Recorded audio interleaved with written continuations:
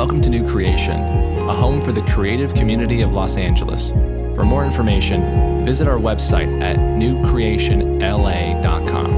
And now, the sermon. Today's scripture reading is from the book of Acts, chapter 18, verses 1 through 4, and verse 18. After this, Paul left Athens and went to Corinth, and he found a Jew named Aquila, a native of Pontus, recently come from Italy with his wife Priscilla, because Claudius had commanded all the Jews to leave Rome. And he went to see them. And because he was of the same trade, he stayed with them and worked, for they were tent makers by trade.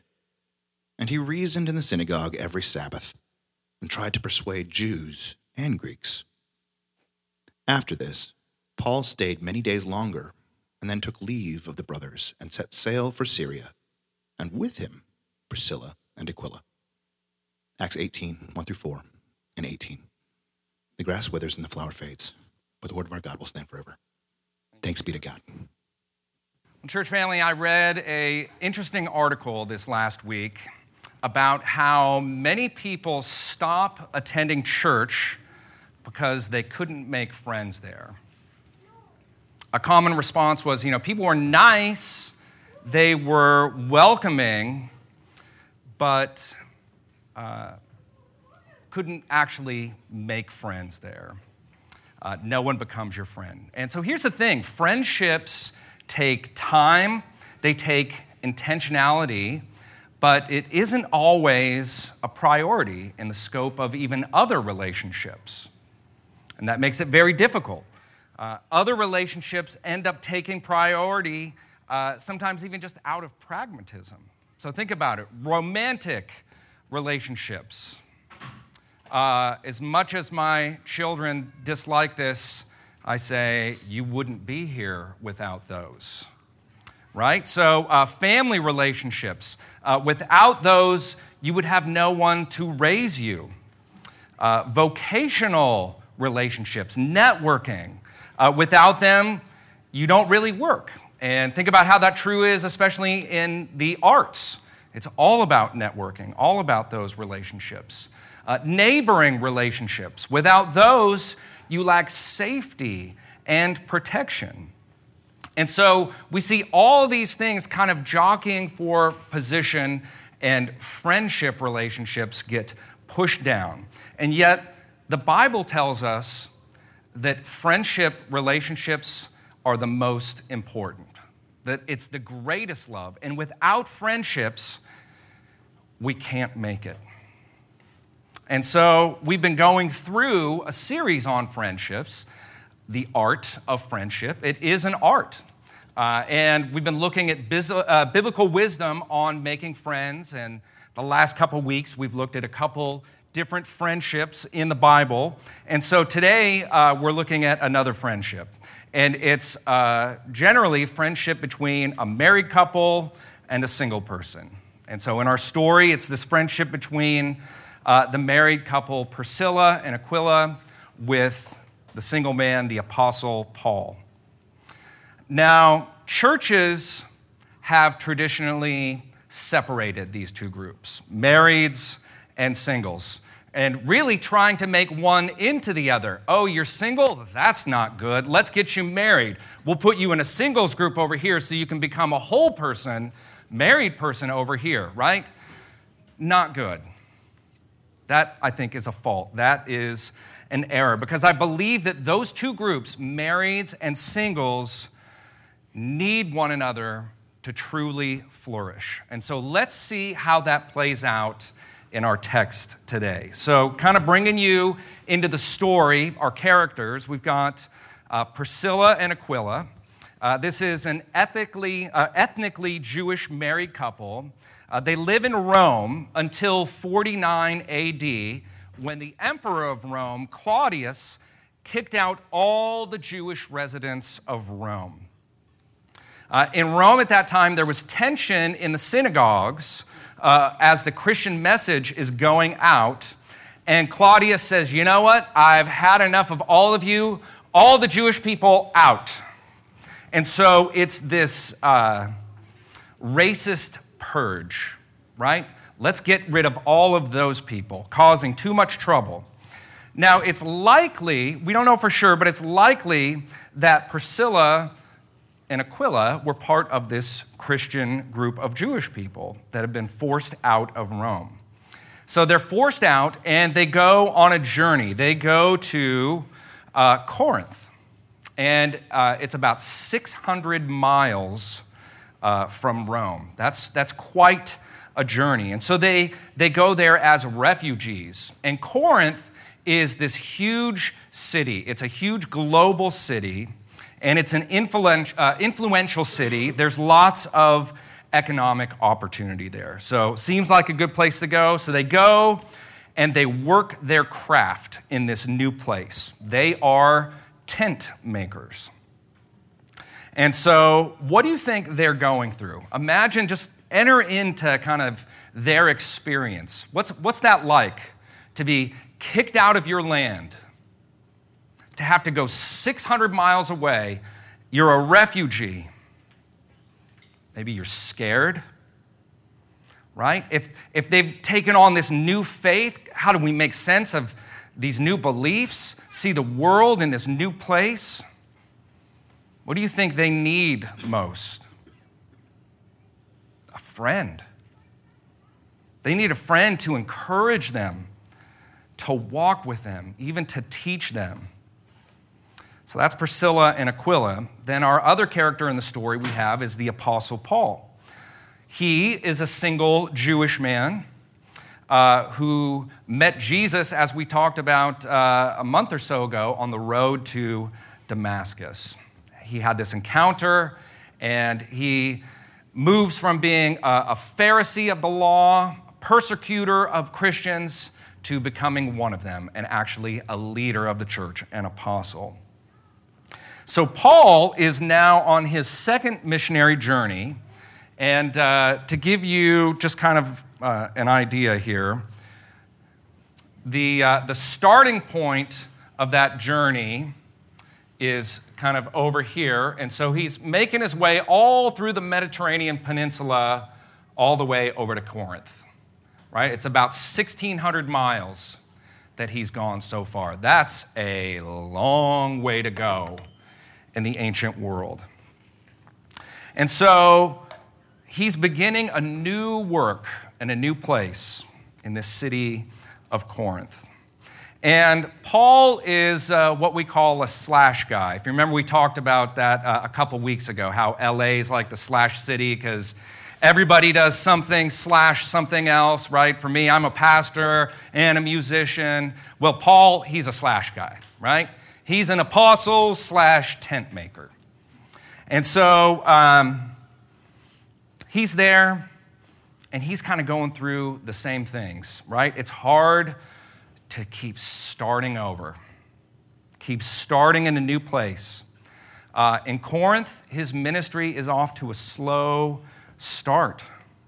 And missionary work can be really discouraging, right? Because there's all these sort of measurements that go out. Hey, how's your church doing? How big is it? How many converts do you have? Tell us all the success stories. But that all takes time, investment. And so at the beginning of this, Paul is in kind of a discouraging place. He writes in the book of 1 Corinthians about his arrival in Corinth, and he says, "And I was with you in weakness and in fear and in much trembling." So that's how he arrives there. Maybe he's got some burnout. Maybe it's just discouragement. Maybe he's going through some depression. What does he need? He needs friends.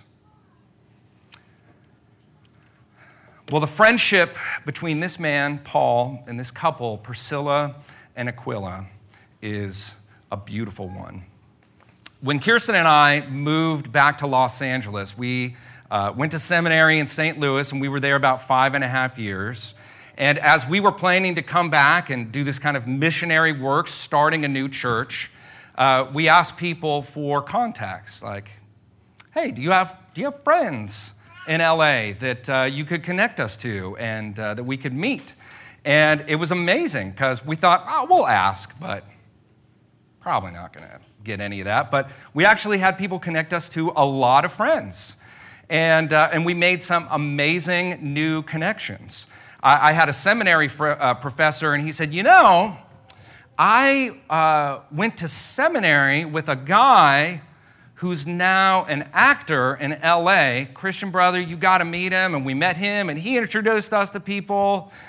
When we got here, there was another guy who was in our presbytery, and he said, oh, you got to meet this couple, Zach and Audrey. Like, oh, okay. And like, look, here we are. Zach's with us right now. So I think we see the same kind of thing happening here in our text. Paul somehow gets connected to Priscilla and Aquila, and he goes out to see them, and they make this great connection right away, right? So much in common. Hey, we're both of Jewish heritage. We're all of Jewish heritage. We're all a long way from home. And guess what? We all do the same trade, tent makers. We're all in this huge transition period. Like, what lovely groundwork to become fast friends. And they do. Let's take a look at verse 3. And so Paul, he went to see them. And because he was of the same trade, he stayed with them and worked, for they were tent makers by trade.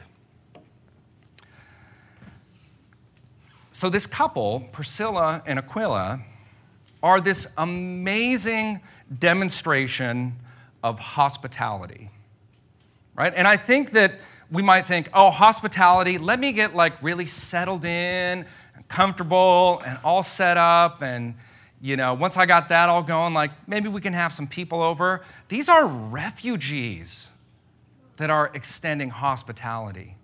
They're in a new place, and they say, you know what? We need to welcome people in. Isn't that amazing? Incredible examples. And so for Paul, they provide shelter. They provide fellowship. They give him a job with income so that he can preach the gospel in this new place. And he actually stays with them for about a year and a half. And there's such a mutual benefit to one another. This incredible orchestration that God puts together for these two groups, Priscilla and Aquila with Paul, to come together for a beautiful friendship. Well, how close of friends do they actually become? There's a little bit in the text, and there's a lot between the lines. So let's jump to verse 18. So after Paul's been in Corinth and this year and a half living, working with Priscilla and Aquila, after this, Paul stayed many days longer and then took leave of the brothers and set sail for Syria, and with him Priscilla and Aquila. So these refugees, after a year and a half, decide, you know what, Paul, we're going with you. We're going to the next leg of the journey. And so they become not just friends, but ministry partners, co-laborers. Let's take a look at Romans 16, verses 3 and 4, and listen how Paul extends a greeting as he's writing to Rome. And Priscilla and Aquila have now made their way back to where they started in Rome. And Paul tells the church there, hey, greet Priscilla and Aquila, my fellow workers in Christ Jesus, who risked their necks for my life, to whom not only I give thanks, but all the churches of the Gentiles give thanks as well. What happened? We don't know. It doesn't even tell us, but something extraordinary. As Paul is writing, he's like, greet them because they saved my life. They put their lives at risk. And because of it, the church has flourished. The Gentile church has flourished.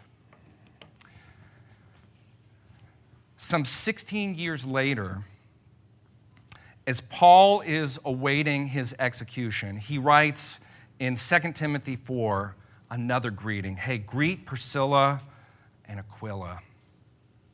And so he's remembering, even at the end of his life, this very special friendship, partnership, how they served together and what God did through them. It's a beautiful friendship between a single man and a married couple. And so much of it is kind of between these lines that we have. And it is in the time spent, in the time invested. It's in the sacrificial capacity that they are friends. And it is fruitful for one another and for the kingdom of God. And so a married couple in beautiful relationship with a single person. Do you have such friendships? Do you seek them out? Are you starting to see the value of those even? Well, let's talk about the value. We need one another, these two groups. I want to talk about how single people are a gift to married people. Okay, hear that clearly. Single people are a gift to married people. As a husband, as a father, my primary ministry is to my wife and children. Now, as a pastor, that's difficult sometimes. And you can just ask my family. By no means do I do that perfectly. But that is what God directs, that spouse and children come first. So single people have this gift of being free from that ministry burden. They don't have to do it. And so they're freed up. The challenge in our culture is this, that we tell singles, you know who you should live for? For you. Live for yourself. You come first. But the scriptures tell us something different, that we're always to be others-focused. Now, that doesn't mean we're not supposed to practice self-care, right? But relationally, we're to be about others first. When single people get married, it just becomes a transfer of who they're serving. I was serving this group of people, now I'm serving over here. But if you have a mentality of, in singleness, I'm all about me, I serve number one, I come first, and then you get married and have family, that's going to be a rough transition. So in singleness, we are still called in the same way to be others-focused and to serve. It's just a different group that we are serving. And that's where married people can be a huge help to singles. They can see living examples of what it looks like to live for others, to serve others. And then singles can be incredible friends to married people because they are free from that ministry that limits them. Now, for Kirsten and I, becoming friends with multiple single people have been one of the most incredible blessings of our marriage in the way that they've been able to love us and love our children, in the way that they've been able to come to things for our children that they couldn't do if they were married and had their own children. And so, an enormous benefit to have those relationships with single people. They have loved us and they have served us amazing. And so,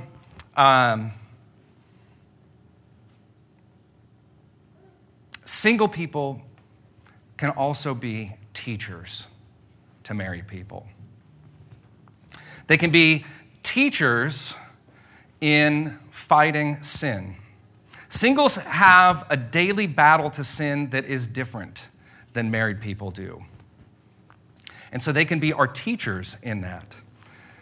And I have found, particularly the way that my single friends, and especially my same-sex attracted friends, battle sin, to be an amazing encouragement in my own pursuit of holiness. Their holiness has been an amazing encouragement in my own growth and holiness.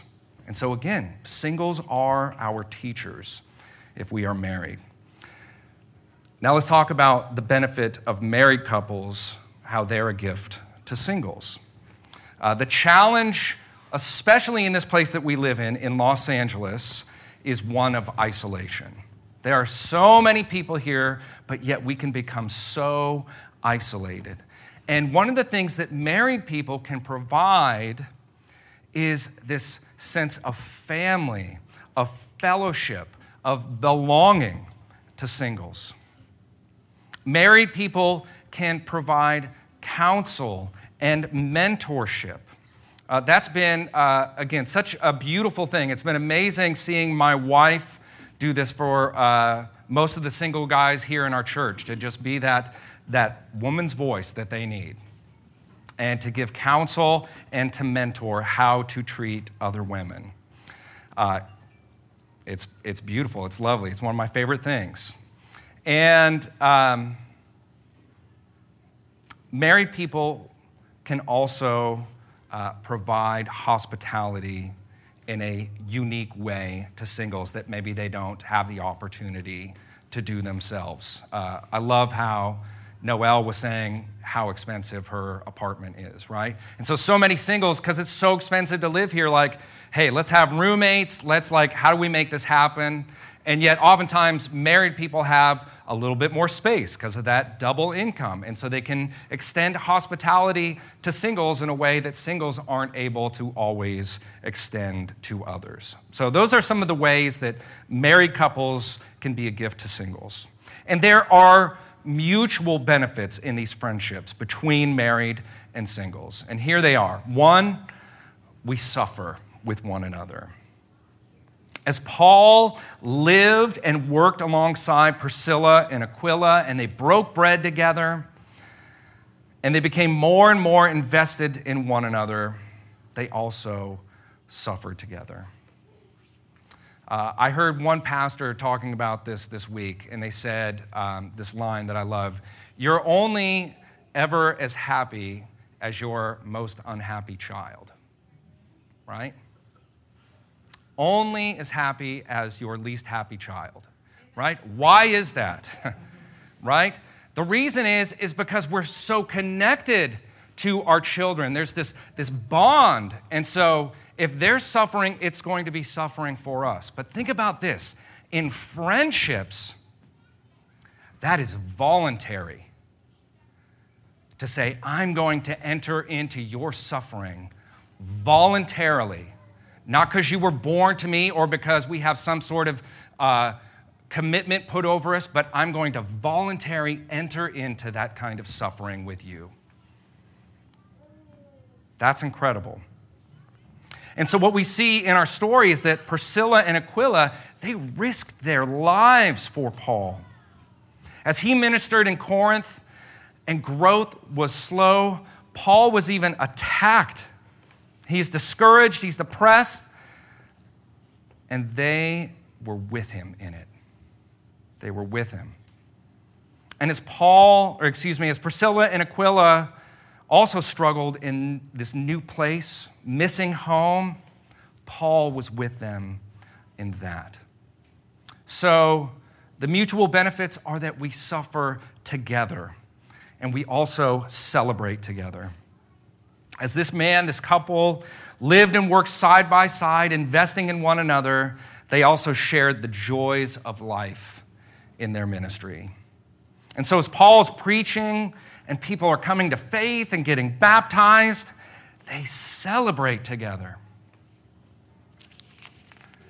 In true friendships, we suffer together and we celebrate together. And so I'll ask you, do you have people who suffer when you suffer? Do you have people who celebrate when you celebrate? These are kind of the building blocks for friendship. I'm going to give us a few other building blocks that we need. One, perseverance. Friendship takes time.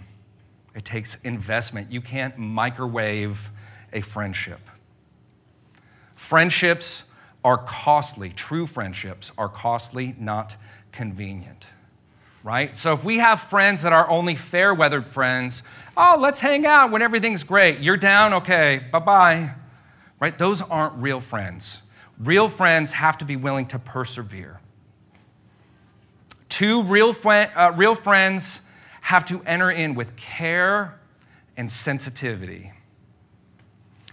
You know what friends do? Friends let you in.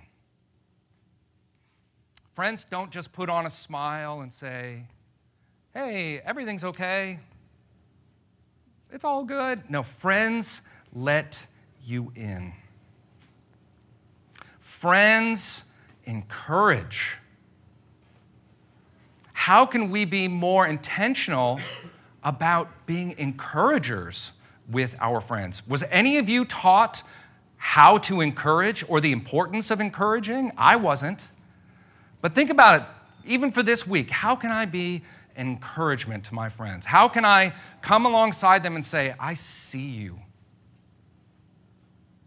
I see that you're working hard. I see that you're struggling. I see that you're suffering, and you're not alone. I'm with you. And so to encourage, you have to ask, you have to watch, you have to listen. How can we be encouragers this week? I encourage you to do that. We have to be comforting. That's part of that listening, saying, I'm here with you. And the other piece of the comforting is reminding them of the bigger picture, reminding them of the gospel story, to say, whatever you're going through, not only am I with you, but Jesus is with you. Whatever suffering you're experienced, he experienced the worst suffering for you. And so as we extend that care and that sensitive listening, we also comfort and remind one another of the gospel. Third building block of friendship is truth-telling. That means a willingness to challenge. And I think if you've not done this, I would encourage you to actually give permission to people to do this, to say, hey, when you see me like out of line, not being kind, not living as I ought, you need to tell me. You need to call me out. We have to be willing to challenge. Proverbs 27:6 says, wounds from a friend can be trusted, but an enemy multiplies kisses, right? So it's an enemy who will just tell you all day long how great and wonderful you are and never tell you the truth. If we are living in fear saying, oh, I don't want to hurt their feelings, I can't ever tell them that, I can't ever issue a challenge there, we're not being friends. We're actually being enemies. And so we have to be willing to enter into hard conversations with gentleness, with care, knowing that wounding is going to happen, but that wounding is for our friends' good.